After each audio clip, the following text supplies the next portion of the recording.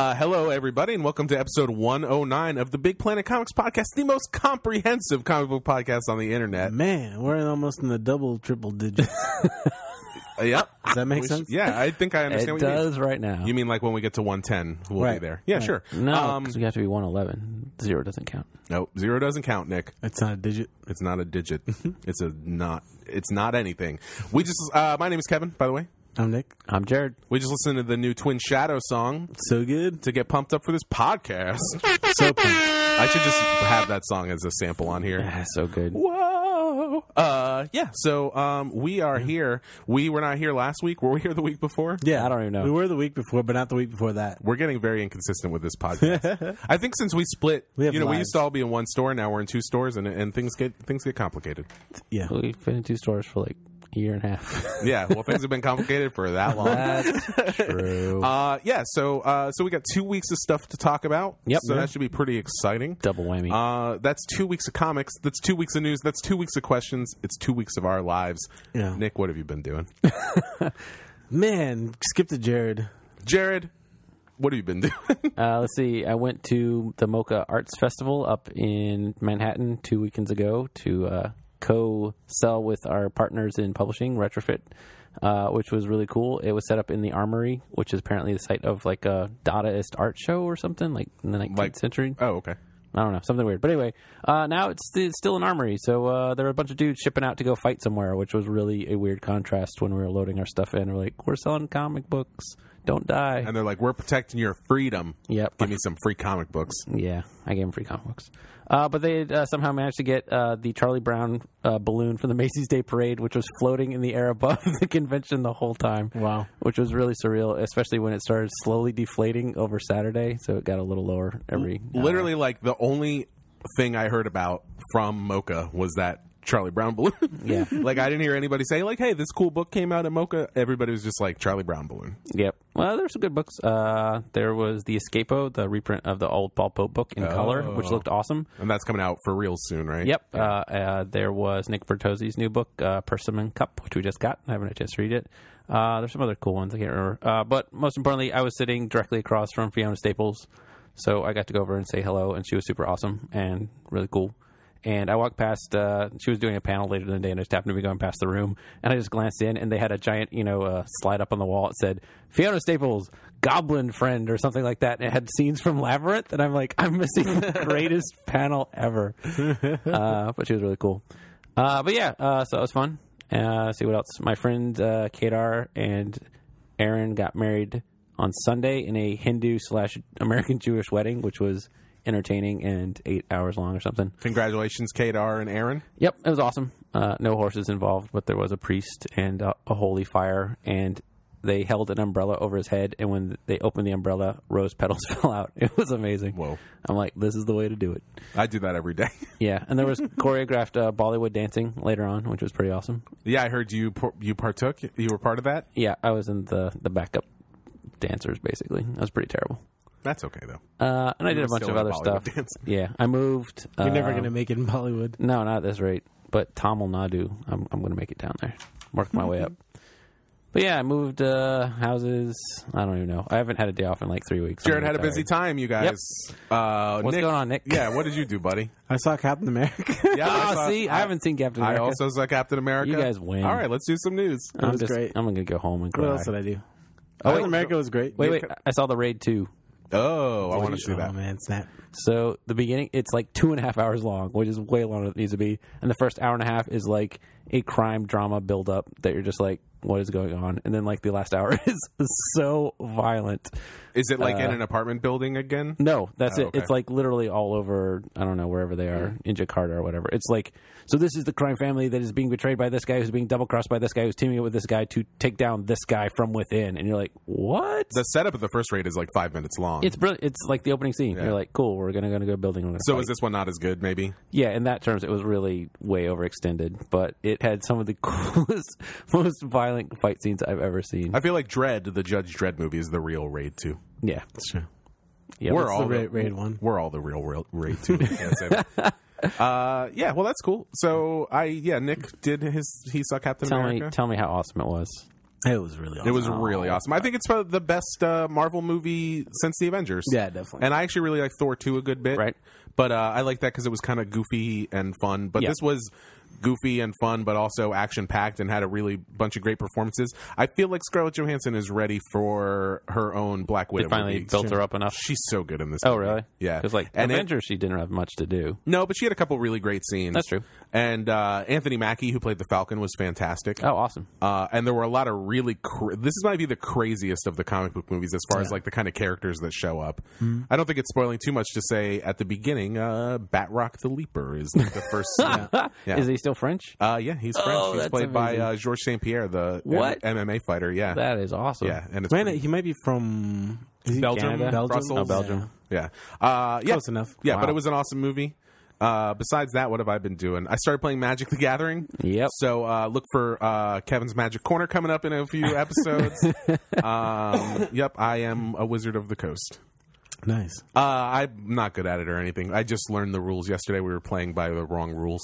Yeah, it's complicated. Like Yeah. every time I've tried to play, like the people who've played longer trump me with some weird esoteric. No, you didn't do that right. I'm like, this is, God, I don't know. You're like, I don't like you. I don't want to play this game with you. Yeah, if they're beating me because they know the rules better, that's not a fun game for me. What else did I do? I went to a flea market. I bought some videotapes. Which one? DC Fleet? The Civitan Flea Market. Whoa, what's that?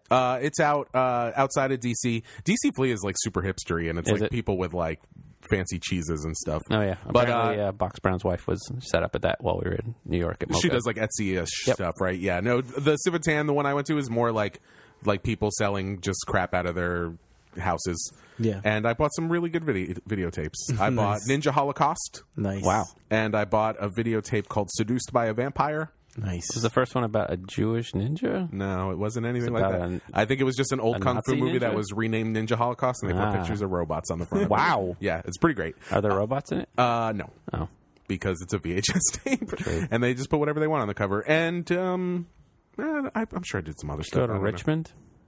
I did go to Richmond. My wife got a tattoo. Heyo. Nice. Really nice tattoo. I'll show you guys a picture of it after. Not you podcast listeners. It's just the people here in the room with me. This is why you guys should come to more podcasts. Indeed. And yeah, so I did that, and yeah, that was a fun day, but it was long. Yeah. It takes a really long time to get to Richmond, longer than you would ever think it would. And it's like An the hour and a half. It took me 4.5 hours. Did it? Yeah, it was terrible. When did you leave? Yeah, I don't want to talk about traffic. We're Oh. talking like it's like spring break week or something. Yeah. I think so. Everybody yeah, was yeah. going to Destin, Florida, or whatever. And plus, it's like all just like boring trees and occasionally boring cities, and then you're there, and you're like, Yeah. that was the worst drive. Yep. Yeah, I'm trying to think. I don't think I did much else. We should just do some news. Yeah, you guys sounds did a lot more than me. I didn't do anything. Yeah, I played a bunch of video games. Infamous wish I didn't Second do Son is anything. really good. I started playing the new Disney. It's like if Animal Crossing is a game for babies, then like this Disney game I'm playing is a game for like people that haven't even been conceived of yet. Disney Infinity? No, it's like Disney Magical World, and like Oh, it's boy. like it's like Animal Crossing, except it takes place in Disney World. Oh, wait, right. I got another story. Okay. So Chris Visions came up from Richmond Oh yeah. the same day you went to Richmond, and he was super awesome, and he wore a bow tie. Well, hey, traffic on the He's other really side of the cool. road was all right. Yeah, I they said they made good time. I didn't saw- even think about it. I saw a picture of Chris Visions. I was disappointed I didn't get to be there, but he looks like Neil deGrasse Tyson. Yeah. If he was like a little more, Well, like 30 little years more younger. hipstery. Yeah. Yeah, he was really cool though. Yeah. And so that was cool. That seemed like it went pretty well. Yeah, so thanks to everyone who came out to the signings. He had a ton of art with him and was doing sketches and stuff. It was really cool. Speaking of signings, we got a bunch of signings coming up. Man. All right, so here we go. So coming up this weekend, because I don't take a break, Friday through Sunday is Awesome Con. We'll have a booth there. Come by, say hello. Then Saturday, May 3rd is Free Comic Book Day, and we're having the duo of Brooke Allen and Grace Ellis. For Lumberjanes, we'll be at College Park Store in the morning and Vienna Store in the afternoon. Then the Wednesday after that, May 7th, Becky Cloonan and Sean Simon, who did True Lives of the Fabulous Killjoys, will be at our Vienna Store from 7 to 9. So that is during and after the store closes. So it'll be more of a party. And then on Sunday, May 25th and the Monday, May 26th, we'll be at Viva Vienna in Vienna, Virginia. Set up, giving away some free comics, just talking to people, 10 to 6. And Saturday, May 29th at Right. our DC May location. 31st. I got that date wrong. Saturday, May 31st at our DC location. We're going to have Box Brown signing his new book, Andre the Giant, Life and Legend, and Pat Alicia will also be there signing Bowman and various other things. Yep. And on Saturday, June 21st, it's Free RPG Day, which is like Free Comic Book Day, except nobody cares about it. Except you get rocket-propelled grenades. That was Yeah. amazing. Free Rocket Propelled Grenade Day. We'll be here training people how to shoot RPGs. And then we ship you to Ukraine. No, there's usually a bunch of free stuff, free Yep. dice and Some Pathfinder adventures. Pathfinder Yep. adventures and Maybe stuff some like that. Shadowrun. We'll find something. No magic cards though. It's weird. No magic cards. I guess it's only I won't be there. Role playing games. Yeah. All right, let's do some news, you guys. You ready? Okay. Let's do this.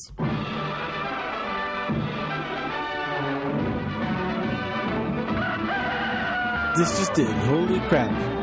Online retailer Amazon.com has purchased digital comics retailer Comixology. You heard that right. Now all your comics will be delivered to your house by drones. By drones. Yeah, that got. I heard it on the radio, like on NPR's Business Hour or something, and they so mangled Comixology. It was like, Comixology, or it was just like, oh boy. Comixology. Yeah, it was worse than that. I was Comixology. like, yeah, Yeah, this is crazy, though. this is very strange. So, from what I understand, nobody knows exactly what this means yet, right? Nope. But I imagine they'll sort of I imagine it'll mean a lot more Comixology integration with, well, obviously Amazon's just online store in Yeah, general, but like- and probably the Kindle stuff. I would guess. tie it all together better. Yeah, so it'll be interesting to see what happens. It'll be interesting to see if Comixology still does stuff through iTunes as well, Oh, good point. and stuff and things like that. So yeah, Because Kindle has a guided view thing like Comixology does, but it's like an option. yeah, So but they've Kindle been, also they've been runs. stealing ideas from Comixology for a while. Yeah, and they, Comixology has an app that I think runs on the Kindle already as well. So Sure. I don't know if they'll just, integrate all this into their Kindle app or No, whatever. true. Yeah, or just into the operating system of those things or what. But it seems pretty crazy. And, interesting. And, hey, could be the death blow for us. Yep. We'll so Only what if Amazon bought like Diamond? Oh, Lord. Don't even... Yeah, that would be crazy. We'll be carrying 50 times as many Adventure Time action figures. Yeah, right. So that's So we'll see. yeah, we'll see. Fingers crossed. Hey Nick, I heard there's some new news about Teen Titans. So, in wonderful DC news, DC announced two titles: Teen Titans, which is New Teen Titans, is what it's called, Okay. and Grayson. Titans. Oh man, I don't even want to talk about this anymore. Anyway, Teen Titans is going to be written by Will Pfeiffer and drawn by Kenneth Rocafort. Who are both okay. They're both fine. Starts in July. It has mostly the same team. It has Beast Boy is green again on the okay. cover. Cool. For some Finally. I wonder why. Yeah, I don't know. I wonder if they'll have like an origin of his greenness story Oh, boy. called "It's Not Easy Being Green." That's probably what the first issue is called. Did you guys see the new Muppet movie? No, I heard it wasn't that great though. It was pretty I good. heard it was good. Okay. Yeah, All right. it wasn't as good as the last I guess one. I heard wrong. It wasn't as good as the first one, but it was good. So the other book is Grayson, which is by Tim Seeley and Tom King, and it's about Dick Grayson not being Nightwing anymore and being just a super spy for the DC universe. Is this like? okay. Is this a? Shouldn't he like have a code name like Nightwing if he's a super spy? I think it's supposed to be like that Grayson show. seems kind of obvious. What is that show about? Arrow? Yeah, no. Chuck. About the guy that wrote the James Bond books. Fleming. Right. It's like that. Yeah. Did they do a show about that? Grayson. Yeah, about Oh, how weird. Ian Fleming was a real spy or something. Huh. Is this so? The thing that you have written down here, Nick, is this an actual quote from like their press release? I from assume something. because it says, and Tom King, a former CIA counterterrorism operations officer who went to work for the intelligence agency after 9/11. I'm like, Oh, so it's co-written by CIA counterterrorism operations officer. yeah, who like why you bring up 9/11 in your solicitation for the Grayson comic? Yes, So man, he's a Dick Grayson. patriot. Yeah. Yeah. I actually like Mikkel Janen's art. He was Yeah. drawing What'd he do? Justice League Dark for a while when Oh, it first yeah. started, and his stuff's really cool. Yeah, but that's cool. yeah, we'll see what this is. At least it's something a little different. I Yeah. guess, yeah. It doesn't. I don't know. So everybody- maybe Tom King is a really good writer. So everybody else thinks Dick Grayson's dead. Oh, Like, Batgirl and Batman. is it because Aw. do they think he died in the In Forever murder machine? They think he died at the end of Forever Evil. Spoiler alert for Forever Evil. Well, that hasn't come out, he doesn't die, but they think he does. Yeah, I'm so confused. that's weird to release this before you put out. Well, Evil Forever 7. Evil was supposed to come out Like a few weeks ago. a month ago, Oh, really? Yeah. maybe like 4 weeks ago. But it's- just wait, because it's not coming out till the end of May. Does this book come out before Forever Evil? Probably. If it gets delayed That anymore. would be so good. And then in better news, Oh yeah, Young Avengers took home a GLAAD Media Award.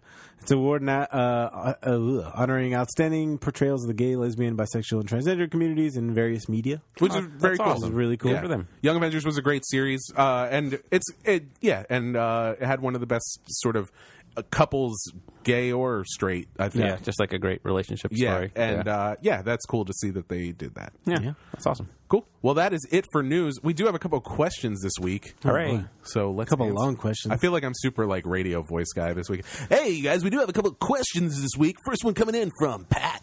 In the dog bag. Pat says, "Hey guys."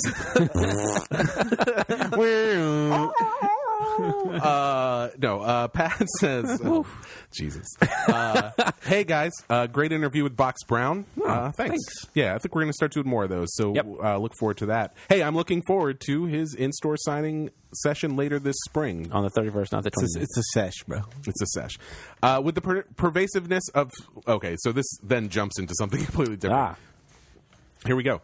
With the pervasiveness of smartphones into all aspects of life, of course, many comic book publishers are jumping on the bandwagon. Like comics. We have people ask us like really in-depth questions. I like this. They're smart. Marvel seems to be a little ahead of DC with their Marvel AR app that gives you extra content when you scan select pages from a book. If you guys haven't seen that, like you'll like put it over your comic, and then Captain America will pop out of the Under Armour. Yeah, there's a little square that says AR in the bottom corner of whatever panel. So keep an eye out for that. I find the creator interviews much more interesting than links to their web videos, but none of it is great.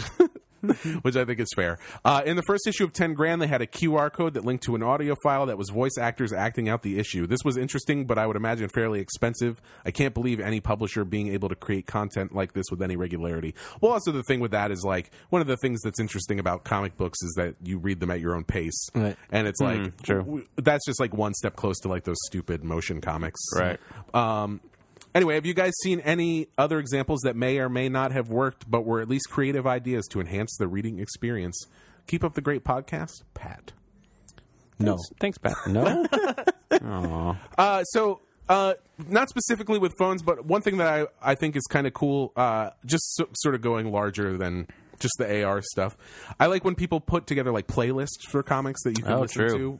There's one in the new Lumberjanes. I remember Blue Monday used to always do that. And even going a step further, in the Like a Velvet Glove Cast in Iron actually had like a record you could buy that was a soundtrack that was made specifically for the comic. That was That's really cool. The AR stuff is weird.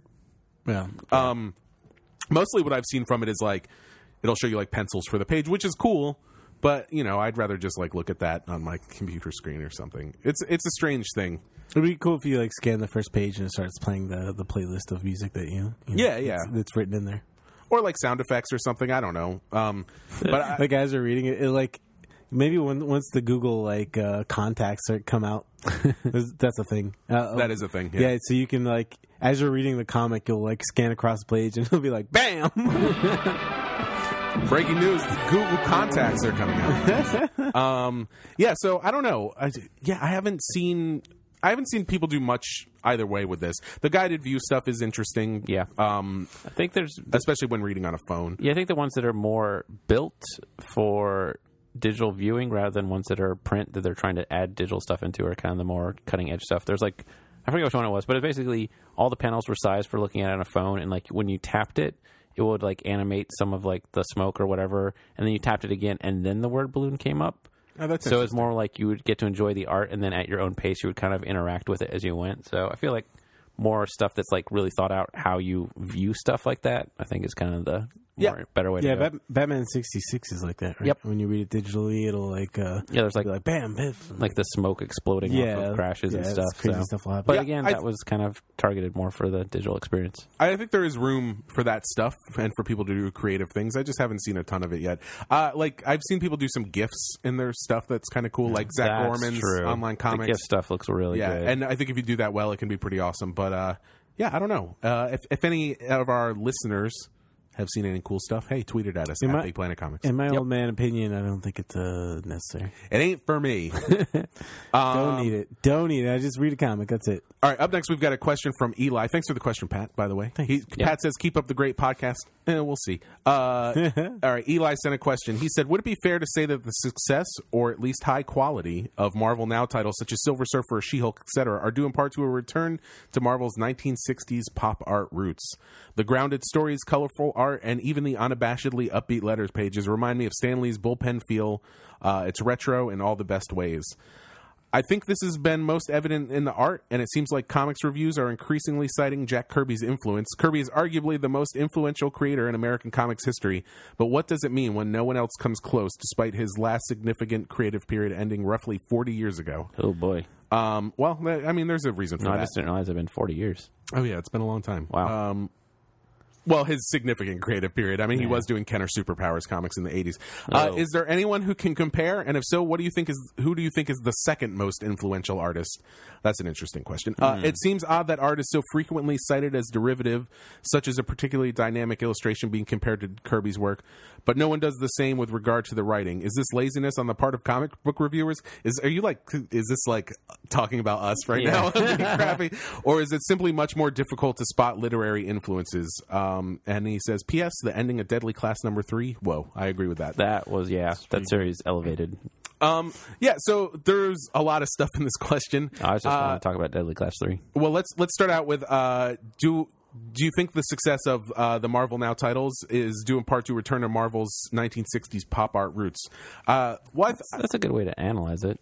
Yeah, and I think the stuff you said about the art, the colorful art, is interesting. I think people are looking for a change, maybe from some of the grittier, more realistic stuff. But I think what Eli says about the grounded stories is kind of what makes these things and that really comes out of the 60s Marvel stuff, right? Is that all those comics were kind of about these people's personal lives. That's true. And the sort of, they were in a quirky, relatable way, the way that, say, like She-Hulk is right now. Yeah, I think actually like All New Ghost Rider is probably the most 60s kind of origin story. It's, it's very grounded in the real world and kind of real problems and... I mean, because you still got like the big Avengers books, which are dealing with planets crashing into each other, which is completely unimportant what the characters are up to, other than stopping the planet. Right. So then I think all these smaller character focused books, I think you're getting both of them, which whichever side of that creative divide you want, you can get from Marvel. So. But I think you look at something like Ms. Marvel, which is a fantastic book, but it basically, it has to do with her becoming a superhero, but it's not about her fighting it's like a character study. Stuff. Yeah. And it's, it's about her family and stuff as much as anything, and it makes it really interesting. Yeah. And I think there's parity between the art and stuff like She-Hulk and Ms. Marvel and Ghost Rider, even if it's not all sort of rooted in that Jack Kirby stuff. It all just has sort of, it just feels fresh and different. Matches well what they're going for. Yeah. So hopefully that answers that part. And the letters pages are really fun. Yeah. That's like a key part that they took out of comics that I think you lost the sense of community for a long time. That's like, why not just, Yeah. Did DC Comics have letter pages? No. They have the great the News 52 or 50 spread. What is it called? Probably something like Channel 52. Yeah. So then the question about Kirby. So what does it mean that no one else comes close to in the last 40 years? Well, the thing with Kirby was at that time, he was producing so many pages. Everything. It wasn't even that. It was like he developed so many great characters and storylines. He basically ran Marvel for 10, 12 years. So like everything that made Marvel what it was or even is as a company until basically the X-Men relaunched was him. Yeah, he was drawing like 6 comics a month or something. The X-Men relaunch was not Kirby. The relaunch? Not the relaunch. I'm saying until that, was basically he did everything for the 10 years. Oh, until that, yeah. Oh, yeah. Well, Kirby was with Marvel until 71 or something like that. The last thing he did was he was gone for a while before the X-Men relaunch. Right. I'm saying, but I think until the last then, thing it he was did was the Black Panther stuff. Right. But I'm saying until the X-Men took off under Claremont, it was Kirby or nothing. Basically. Very few people who had any major impact or major creator characters or whatever. Well, and he was drawing so much stuff. Steve Ditko obviously also That's true. had a big impact. That probably answers the second question. Of the second most influential artist of American comics history, I don't know about that. I mean, I think you could say you could Yeah. probably say quite a few other people.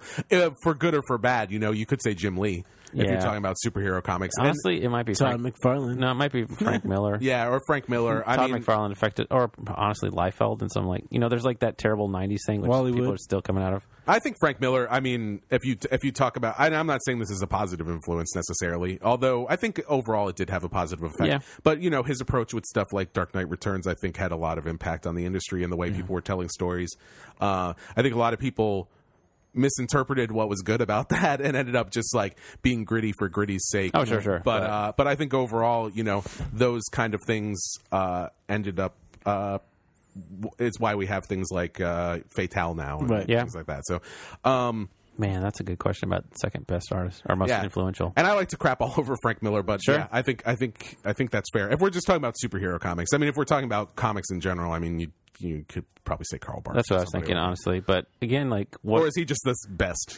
yeah, but like, how much has his influence faded because they haven't had anything in print for so long, and like that kind of style has really faded out of the mainstream publishers. Yeah. So Yeah, and it's not like he developed that style either. He was Yeah. just somebody who was really good at that stuff. And then the thing about art with being cited as derivative, I don't know if he was talking about specifically us or just reviewers in general, but it is a little easier to compare art to other art because you're just looking at it and there's and something the there. influences are often very obvious. Yeah, and I feel like to compare storytelling, you're sort of breaking it down a little more to its elements. Yeah. It's not something that's as immediately apparent, and it takes maybe a little bit more figuring out or explaining, where you can say, oh, like this thing is kind of like a Joss Whedon-ish thing because Right. of these things that he does, and there's like parity between that and something another writer might do or something. But it's just like a little more, I don't want to say abstract, but it's just like it's a little more getting into like Delve deep. like the structure of story Right. and stuff like that. Whereas with art, you can just be like, "Hey, Tom Scioli arts looks like Jack Kirby. Look at it." Well, I think another problem is that with that is that either writing about comics or talking about them like we're doing here, unless you have a sample of the art to show people, we kind of have to, as audio descriptions of Right. this comics, we have to say what the art looks like. Right. So if you're just looking at the comic book, you can skip that part of our reviews. But we're often talking about what the story's like and what the writing and stuff is like just in our description of the comic. Yeah, and I'm usually pretty lazy about it, and I'm like, it's like a cross between this and this. But if you know what those things are, you can immediately kind of, Right. So I'm just saying recognize that what we're that is doing in like your head. shorthand in that, and that we spend more time talking about the actual writing of the comic.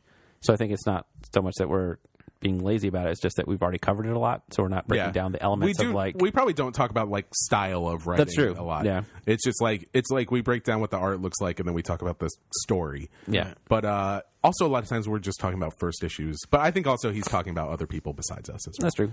But yeah, thanks for the question, Eli. I thought That's that a was great one. I thought that was there was a lot of stuff to cover there. Yeah, if you guys have questions, you can send those to podcast@bigplanetcomics.com. We like answering questions. It's probably our favorite part of the show. So send more. Send them to @BigPlanetComics. They can be short, they can be long. Just speak whatever. You Yeah, can. they can be about our favorite ice cream. Oh man, butter pecan. Hey, Kevin from DC wrote in, what's your favorite ice cream? French P.S. I already know that Jared's is butter pecan. No, I changed my mind. It is butter pecan. Okay. Pistachio. Yeah, pistachio is really good. Really? Yeah. I like mint chocolate chip. All right. How do you guys follow the ice cream versus gelato thing? Oh, ice cream is better. Gelato is always better. Oh, You're an idiot. podcast over. All right, let's do some reviews. We love comics, they're swell, except when they're written by Scott Lobdell.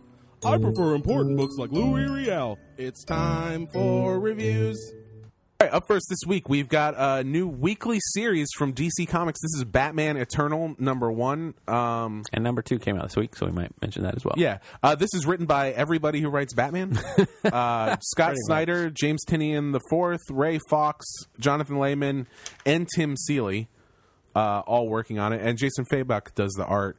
And so this is like a kind of... it doesn't really... I guess it kind of ties all the Batman books together. It's kind of like a big Batman story that involves every Batman character. Yeah, but it's its somewhere or own another. story, right? Yeah. Yeah, I it's feel separate like. from everything else. And the main crux of this story seems to be, it's like, it starts out with this an intense scene. Yeah, of Batman like crucified on the bat signal, and it seems to be like what's going to happen by the end of this series. Yeah, all of Gotham is on fire, Yep. all of it. Yeah. And he's tied to the bat signal with a bat insignia carved on his chest. And somebody's telling him, like, this is what you get, Bruce Wayne. Yeah, and then we cut to a scene of like a kind of basic supervillain thing with Professor Pig, and Commissioner Gordon is kind of fighting Professor Pig and his henchmen or whatever. And the main thing that happens in this first issue is that so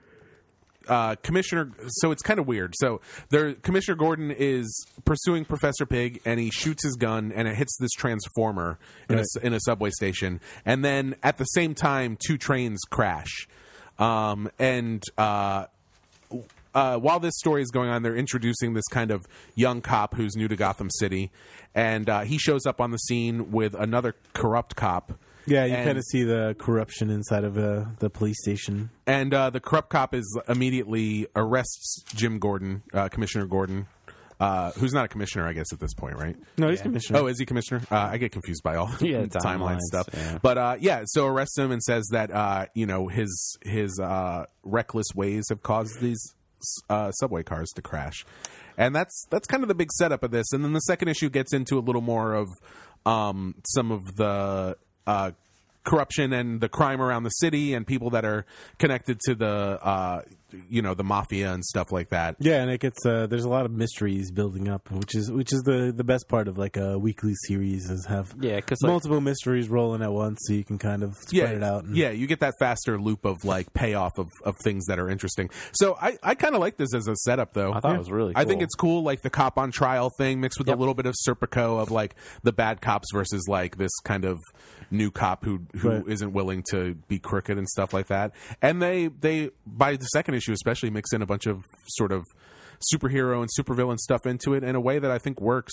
I think like they did with 52, which I think is probably their only other successful weekly series, having all these different writers working on it I think is hopefully a good thing. Yeah, we'll see how it goes as it goes along once it starts switching writers and stuff. Yeah, because it's basically Marvel's model of like having all their head writers together to plot out big stuff and then having people write the individual stories. Yeah, and I think that sort of system of checks and balances ends up being a really good thing. Yeah, this felt very much like Batman Year One or even Batman Long Halloween, that kind of like older, much more grounded, even with Professor Pig and stuff running around, like a much more grounded, corrupt, criminal run Gotham, which I thought was a really good way to take it. So yeah, I thought it was cool. All right, up next we've got All New Dupe number All one. New Dupe. All New Dupe.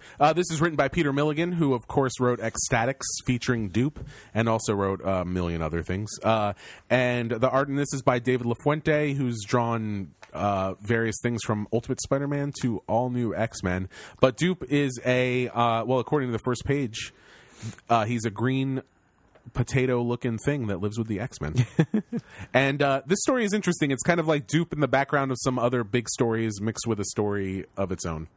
Yeah, it's like the beginning is Dupe kind of in the background of Battle of the Atom and dealing with all these different time-traveling X-Men, and he's completely not concerned with what's happening, and he's got his own kind of thing, and you see him writing this letter and kind of giving it a kiss and heart, and you're like, what's going on? And then you see you see him give this letter to Kitty Pryde, and then it ends up being kind of this thing where all this crazy stuff is happening, but all Dupe is concerned about is kind of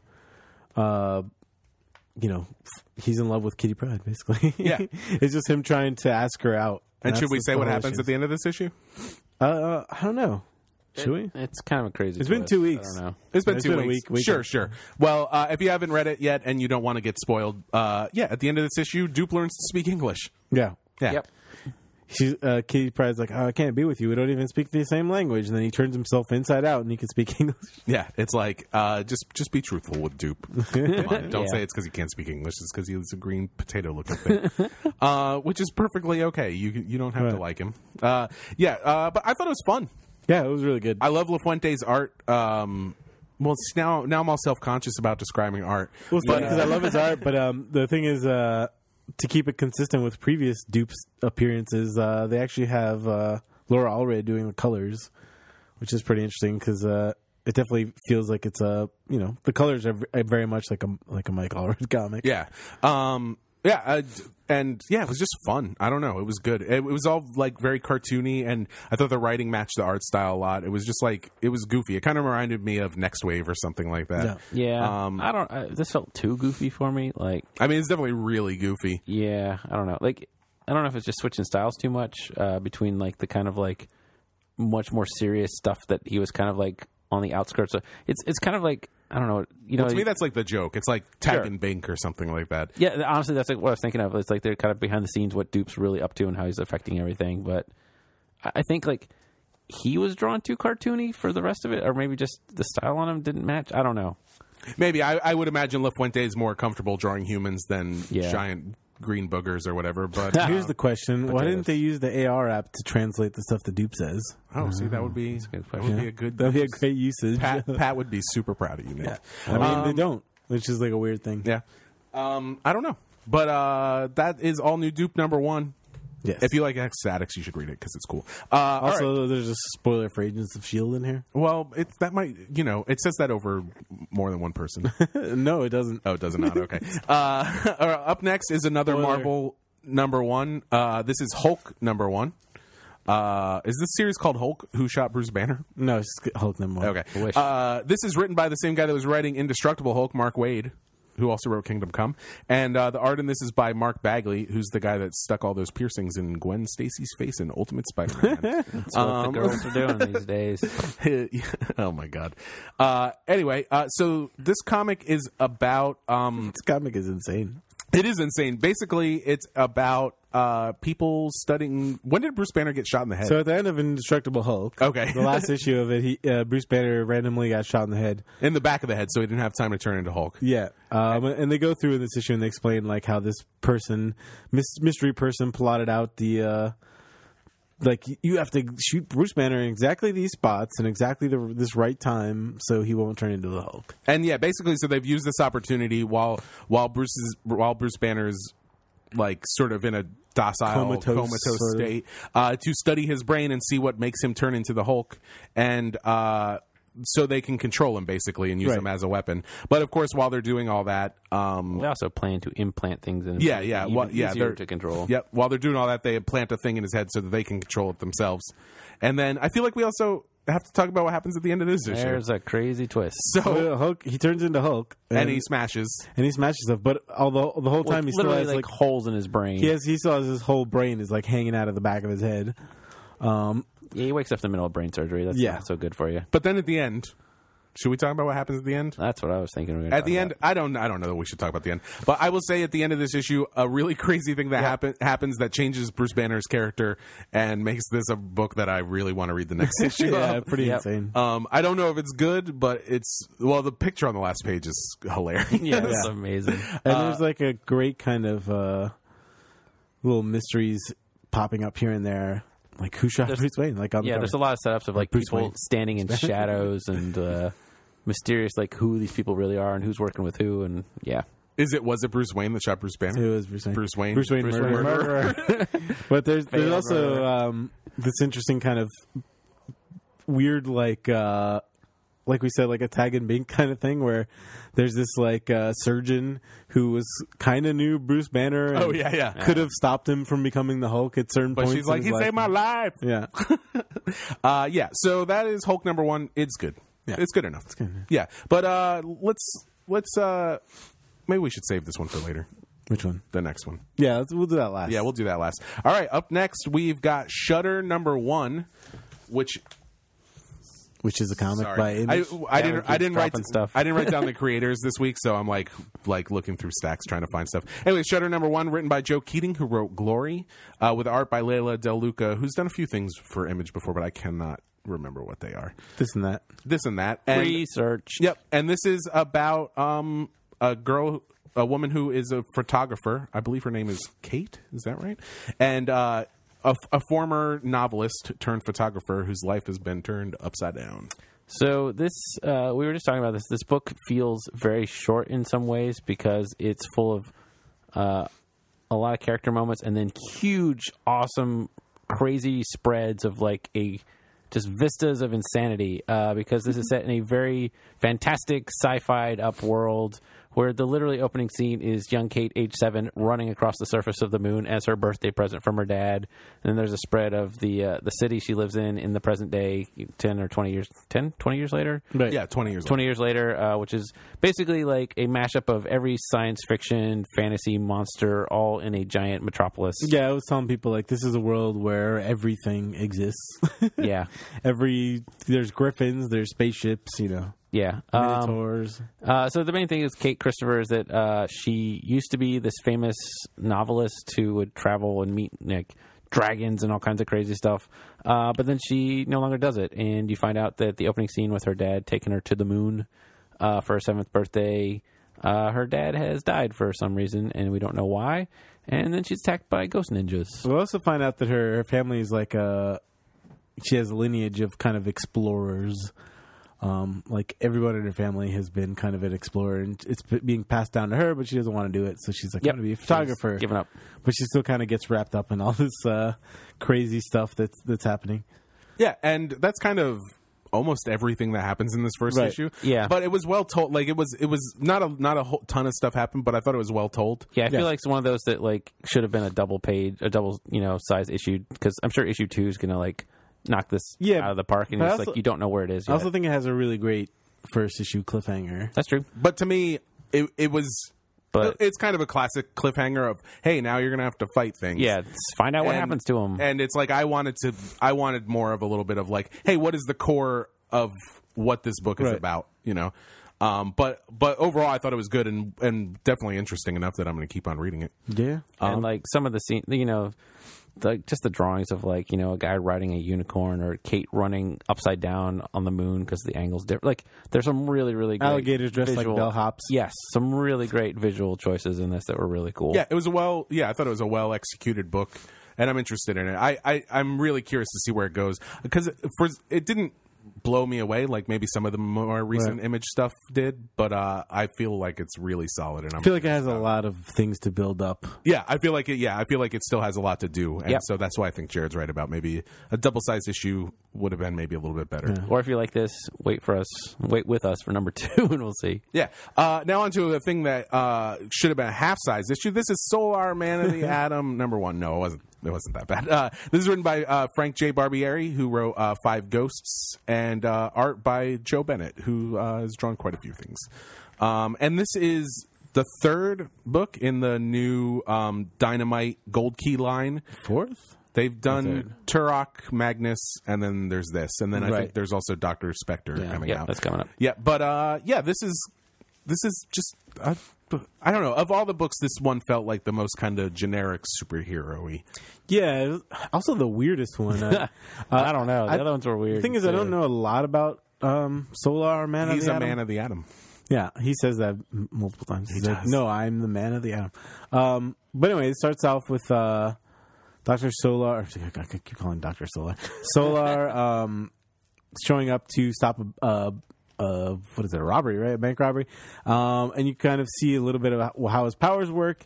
He does like these crazy equations to kind of change matter, basically. He's like, oh, I'm going to change your bullets into air, or, make your bullets. He's I like how some of very them sciencey. are equations, but some of them are just like P Yeah. S. Yeah, and so he stops the bank robbery, and then as at the end of it, he starts like losing his mind. All these equations start popping in his head, and he explodes. And And we kind of switch to his daughter. yeah, and then you get switched to his daughter, and his daughter doesn't know that he's Solar, and but he knows, she knows he's a scientist, and he's had troubles, and he hasn't talked to her in a long time. And somebody finally calls him and tells him, come see your father. He needs you. And she's like, I don't want to. And then eventually she does. She finds out he's Dr. Solar, and then he explodes. Yeah, pretty much. The last page is pretty crazy. It's like him exploding and all of her clothes flying off. Yeah, which is really weird. It was strange. I was Yeah. like, so is she going to be Dr. Solar? Because, yeah, it ends Or That's like the Solar. sense I got. that's Dr. the implication. but Wait, yeah. is that not Dr. Solar? No, What it's is just that? Solar. Dr. Solar is a different character, I think. Oh, okay. Is it? I don't know. This was super boring to me. I'm sorry. It was thought it just was okay. It was just like I don't think it was super boring. I just think it was told in not the best way to set the story up. Like, I like the way his powers worked. I thought that was pretty yeah, cool. I thought that was a cool bit, but But he's basically Firestorm. I was just not interested in anything that was happening. Yeah. Yeah, I mean, once it got to the daughter part, I was kind of like a little more into it. Yeah, no, I'd say that's true. She's a more interesting character, and right. So I think it was just like if they sequenced it in a different way of telling that setup, I think it would have been better. Yeah, because Right, if I they was started already with her, you I know. was already mentally kind of checked out a little bit at that Yeah, point. yeah. And I got a little more interested. But yeah, we'll see. I so far I like Turok and Magnus a lot better. I shouldn't even put those two in the same category. I like Magnus a lot. Magnus 2 was awesome. Yeah. Magnus 1 was great, but 2 was even I better. thought Turok 2 and 3 were great. 3, I don't know if I've read the third one. I haven't yet. read the third Oh, one I yet. gotta read it. It's really But yeah, so we'll see. I'm still curious about the fourth one of these, and Dynamite is not one of my favorite publishers, but I think that they've been doing some pretty good stuff with this so far. So that's a good So thing. far, so okay. It's not on our list, but you guys, Stray Bullets #2 was so good. No, I haven't read it yet. So great. Oh, man. so good. So that was the same kid, right, from the first issue. Yeah. Oh, Yeah, so so good. all of his stories like will have hints like that, and sometimes it's like 10 years later, 10 years earlier. There's some weird like. This one extra was stuff. like this kid. I was like, I don't remember what the kid's name was in the first Yeah. storyline because it's been a month or so. But He shows up. He's like, I was in a car accident and I lost a leg, and I was like, oh man, it is that same kid. Oh boy. Yeah, so up next we've got Translucid #1. This is a new book from Boom. I didn't realize this was like one of these Claudio Sanchez books, the guy from Coheed and Cambria. Yeah, tell us about this book, Kevin. Well, this was co-written by Claudio Sanchez and Chandra Echer, and illustrated by Daniel Bayliss. But yeah, this was so after I read this and I liked it, and then I got a text from Nick. Wait, hold on. Let me find out what this text. Well, basically, Kelly, who I work with at the other store, was like, "What was going on in that book?" And then I got a text from Nick that was like, "What exactly happened in Translucid?" and then he talks to me. I'm like, I didn't get anything out of it. yeah, and I was like, "Oh, it was this?" I was like, "Jared, Nick is such an idiot. He didn't even understand what's going on in Translucid." Jared's like, "What are you talking about?" Yeah, I'm like, I don't know what you're talking Like about. I understood it. So like basically, didn't. this kid is in his room and he's escaping into this kind of fantasy world, and then most of the comic takes place in this fantasy world, and it ties into him dealing with his dad who's drunk.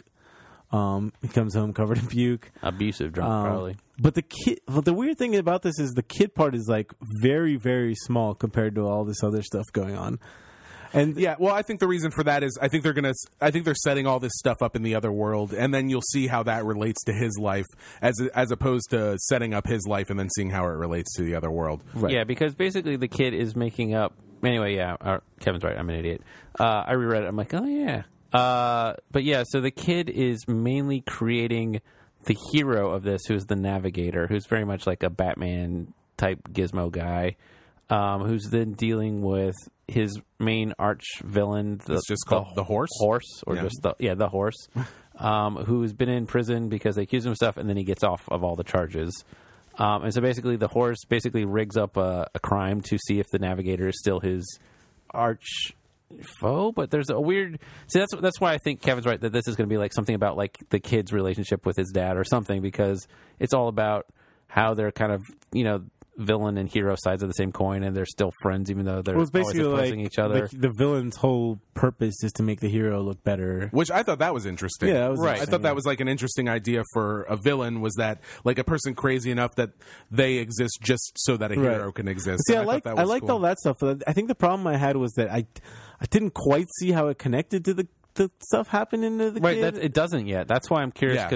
because the thing is that the Horse's scheme is like he's like, I'm going to use these lesser villains to set this thing up, but I wanted to see if you as a hero were going to make the right choice. So I feel like the Horse as the supervillain is kind of testing him or feeling like something has changed in their relationship. Well, and I also feel like that's going to be the center of what this book is. Yeah, that's why I is think getting that. to how these two worlds are connected. thought the last- so you're not going to get that in the first I issue. felt like the last page just left me kind of confused because I don't know. He's just like because you don't know what's happening. from one nightmare to another. I'm like, so is this his nightmare? I don't understand. Like, if this is happening directly after this or not. No, Is he having a nightmare about these characters fighting? Is he dreaming about he's these dreaming characters? about them, and then he gets woken up by that. But like right smashing- before that, he's dreaming about them like wide awake. And I'm like, oh. Yeah, well, I think it's both. Yeah, it's weird. Anyway, I thought it was good. I'm definitely curious to see where it goes. I thought, in particular, the coloring was actually really Yeah, great on the really inside cool. too, and I like the art. Of Aaron the Metcalf. Claudio Sanchez books, I think it's the best one I've read so far. Key of Z was pretty solid, I guess. Yeah, KFZ was great. But yeah, that is Translucid. It is. Differing opinions. Yep. All right, up next we have a kickstarted graphic novel. This is The Obscure Cities, The Leaning Girl, written by Shuiten. I don't know their Francois. and then drawn by Benoit Peters. Peters. Yeah, and yeah, this is. I feel like Jared is the most qualified to talk about this. So, Jared. All right. So these dudes, like Schuiten, is basically the reason you buy these books. He was trained as an architect. The team of them together has done maybe 13 or 14 of these books in France. Several of them have been translated in English in the 80s and 90s, but they're all out of print, very, very expensive to find now. This is the first time this one has been translated, and so the Steve Smith, the editor of this, or the publisher of this new press, Alaxis Press, kickstarted it to get it published, and then hopes to keep doing more and more of these. Basically, yeah. So Schuiten is this amazing artist, trained as an architect, and so all their books in this series involve fantastic cities of sci-fi / fantasy bent, and they're just, I don't know, amazing art. How would Yeah. The cities best art. are incredibly drawn. What do you mean? Like, how would you describe the art? yeah, like It's kind of doré, like Yeah, I would say it's in that school of like Realist. Gustave Doré, and then like some of maybe the older sort of children's book illustrators like Arthur Rackham and John yeah. Tenniel. Like what? Just like a lot of cross hatch. I wouldn't say there's hatching. What's well, the no, style? that's hatching. Yeah, there's a ton of hatching. Super in it. hatching, like so not cross intricate line work. Yeah, They're very. There's hatching and there's cross hatching. Yes, cross okay. hatching is just when they cross each But other. yeah, this is man. But yeah, he doesn't work in washes or anything. All the grays are hatched. There you go. And it's just like very detailed. A contemporary artist who I would compare it to is I can't remember Jeremy Bastian. Oh, who yeah, does Curse Pirate Girl. And who's the guy who did like some BPRD stuff? Or he did like in the backup, like the Monster Men or whatever. Oh, I'm not sure. Oh No. man, who was that guy? I got nothing. Yeah, I'm not sure about that. But yeah, it's just like it's a very delicate, intricate style. And it's really well done. And it's also, I mean, I don't know if all of his art looks like this, but the subject... Most of it does. This seems to be related to the subject matter, like, it just in the time period it came from as well. Right. But, yeah, the story itself, though, Man, is about... okay, so... It's a very metatextual kind of journey. Yeah, but then there are also some very concrete things that are happening in it as Right. well. Basically, there are two different stories. The one is about Mary, a girl who goes on a roller coaster ride with her parents, and when she comes out off of it, the world shakes a little bit, and then she leans, like she can't stand up straight. Her natural state is like being at basically like a 30-degree lean at all Yeah, and like times. her hair leans as well. Like every part of her body kind of leans. Yeah, at the like same it's time. just like her gravity has shifted. Yeah, in a way that sort of defies natural physics. And because of this, she becomes kind of the bane of her parents, particularly her mother. And she gets sent off to a boarding school, which she pretty quickly runs away from. Yeah, just because it's so terrible for her there. And she joins a circus. And then things get crazy from there, I would say. Meanwhile, There's another story on Earth. Yeah, of that's done in a fumetti style, which is fumetti is photograph comics. I guess it was really popular in Italy for a while. Yep. And Yeah. it's a really strange thing that usually I can't stand, but it's done well in this. Yeah. And it's in service of the story, certainly. But it's about an artist who is sort of separated himself from society because he feels like people don't understand his art. And he goes to this sort of abandoned area and finds this really strange abandoned mansion. And he's having visions of this girl that he wants to paint, but he can't quite place her face. Right. And so eventually these two stories kind of come together in a way that's really strange and interesting. Yeah. And then the end of the book happens, which we probably shouldn't tell people what happens at the end of the book, Yep. right? But it's all very fantastical and really well told and beautifully drawn. And yeah, I think it'll end up being one of the best books of the year, probably, right? Yeah. So good. What's the name of the guy that translated it again? Steve Smith. Steve Smith. He does a great job. All the dialogue feels not only really natural, good job, but yeah.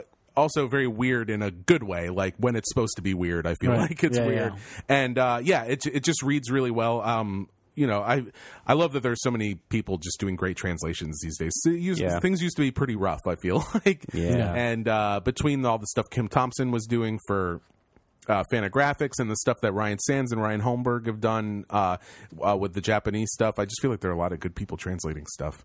And this guy does an awesome job, and this is an awesome book.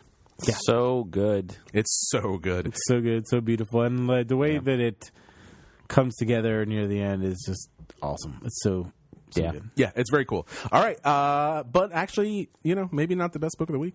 But this two week. totally different. I'd say the best book of this week. Yeah, two totally different. The best books. book of last week. Yeah, was Lumberjanes #1. So Lumberjanes, there's the way the creative breakdown of this is pretty crazy. But I believe this was created by Shannon Waters and Grace Ellis with Noel Stevenson, and then this is co-written by Grace Ellis and Noel Stevenson, who is Ginger Hazing, that people might know from her sort of online presence. This is illustrated by Brooke Allen, who did Home for Mr. Easter and is my roommate, and I should also mention the colors in this are by Marta Lejo, who does an amazing job. The colors are fantastic. Colors are incredible in this. And it's all hand lettered by the awesome Aubrey Ais, who's cool. And yeah, everybody who works on this book is cool. Yeah. But besides all that, besides the coolness of the people that work on it and the fact that they're coming to our stores to do signings and stuff, and they're all awesome, is the fact that this is a great book. Yeah. So Super good. Lumberjanes is about a group of girls that are at a summer camp where lots of crazy things happen. It's like a summer camp for like tough girls. Yeah, it's not even that. Here's the name. It's Ms. Quinzella Thisquins Pinnaquickle Thistle Crumpets Camp for, I assume, girls, and they have put a hand-carved board over the girls, so it now says Camp for Hardcore Lady Types. Which is pretty awesome. And then below it, another hand-carved sign that says Friendship to the Max. And that right there sums up this whole series, that these 5 girls are just chilling out in this place. And, of course, there's monsters and horrible things running around the wood, and they are out fighting them and trying to figure out what's going on while being totally awesome and great friends. And it's so good. Yeah. So they go out, they fight a bunch of foxes. And foxes with 3 eyes, right? Mm-hmm. They have 3 eyes. And they come back to camp, and their camp counselor... They get busted for being out after curfew. Hey, what have you guys been doing? They're like, we're fighting these crazy bear women and foxes. And she's like, whatever, go see like the main lady in charge, who is Rosie, who looks a little bit like Rosie the Riveter.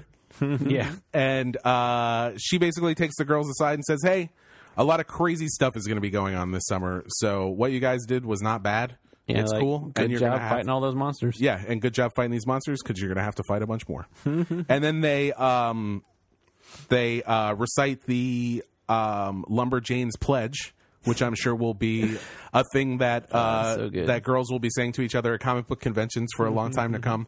And and that's about it.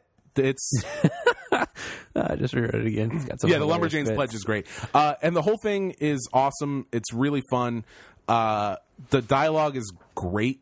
Yeah, it's really funny. Like you get a sense of these characters' personalities right off the bat, and like which ones are crazy and which ones have a little bit of a more common sense about them, and which ones like to fight the most. And it's just everybody has a great personality, and the setup is awesome. It leaves a lot of room to tell a lot of different stories. Yep. And then you can also see the beginning of a bigger story as well. Yeah. And the art is incredible. Yep. It's true. Brooke's art is the best art I've ever seen from her. yeah, it's really great. I think it's the best stuff she's done too.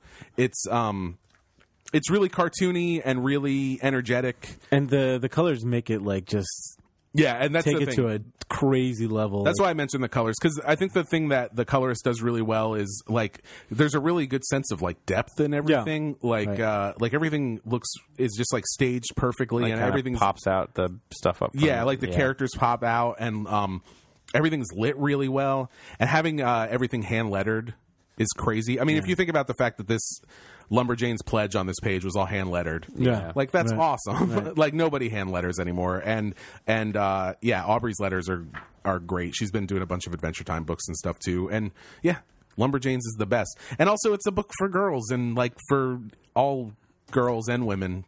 Like it's not like it's some weird Vertigo book that's just for like 30-year-olds. It's like, you could give this to your 7-year-old. Right. And it's awesome. Yeah.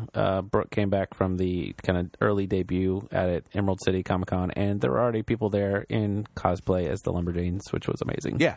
And and issue 2 is great. I've seen some stuff. I didn't want issue 2. So maybe we'll just talk about issue 2. Maybe we'll review every issue. I think we should. Lumberjane's Corner. And just for self-plugging ourselves here, there's like 7 or 8 variant covers you can get for this, including one awesome one by Maddie Flores, one by Laura and Zook, which we will all have here at the store. But we also got an exclusive Big Planet Comics cover by the awesome Daniel Corsetto, who does Girls with Slingshots, which is really cool. Oh, yeah. So it actually says Big Planet Comics inside of all of these Lumberjanes comics. And then on the back, there's the Lumberjanes Scouts sash for all the badges on it. And one of the badges is Big Planet Comics, which is awesome. Pretty awesome. Yeah, so that's Lumberjanes number 1. Buy it.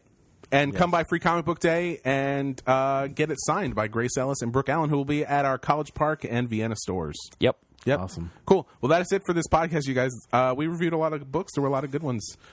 Stray Bullets number 2 we did not review, but it was really awesome. Read it. It was so Also, good. I would like to say that The last 2 issues of Wolverine. last 2 issues of Wolverine were pretty great. Oh, really? But also, I would like to say Sinestro was not very good.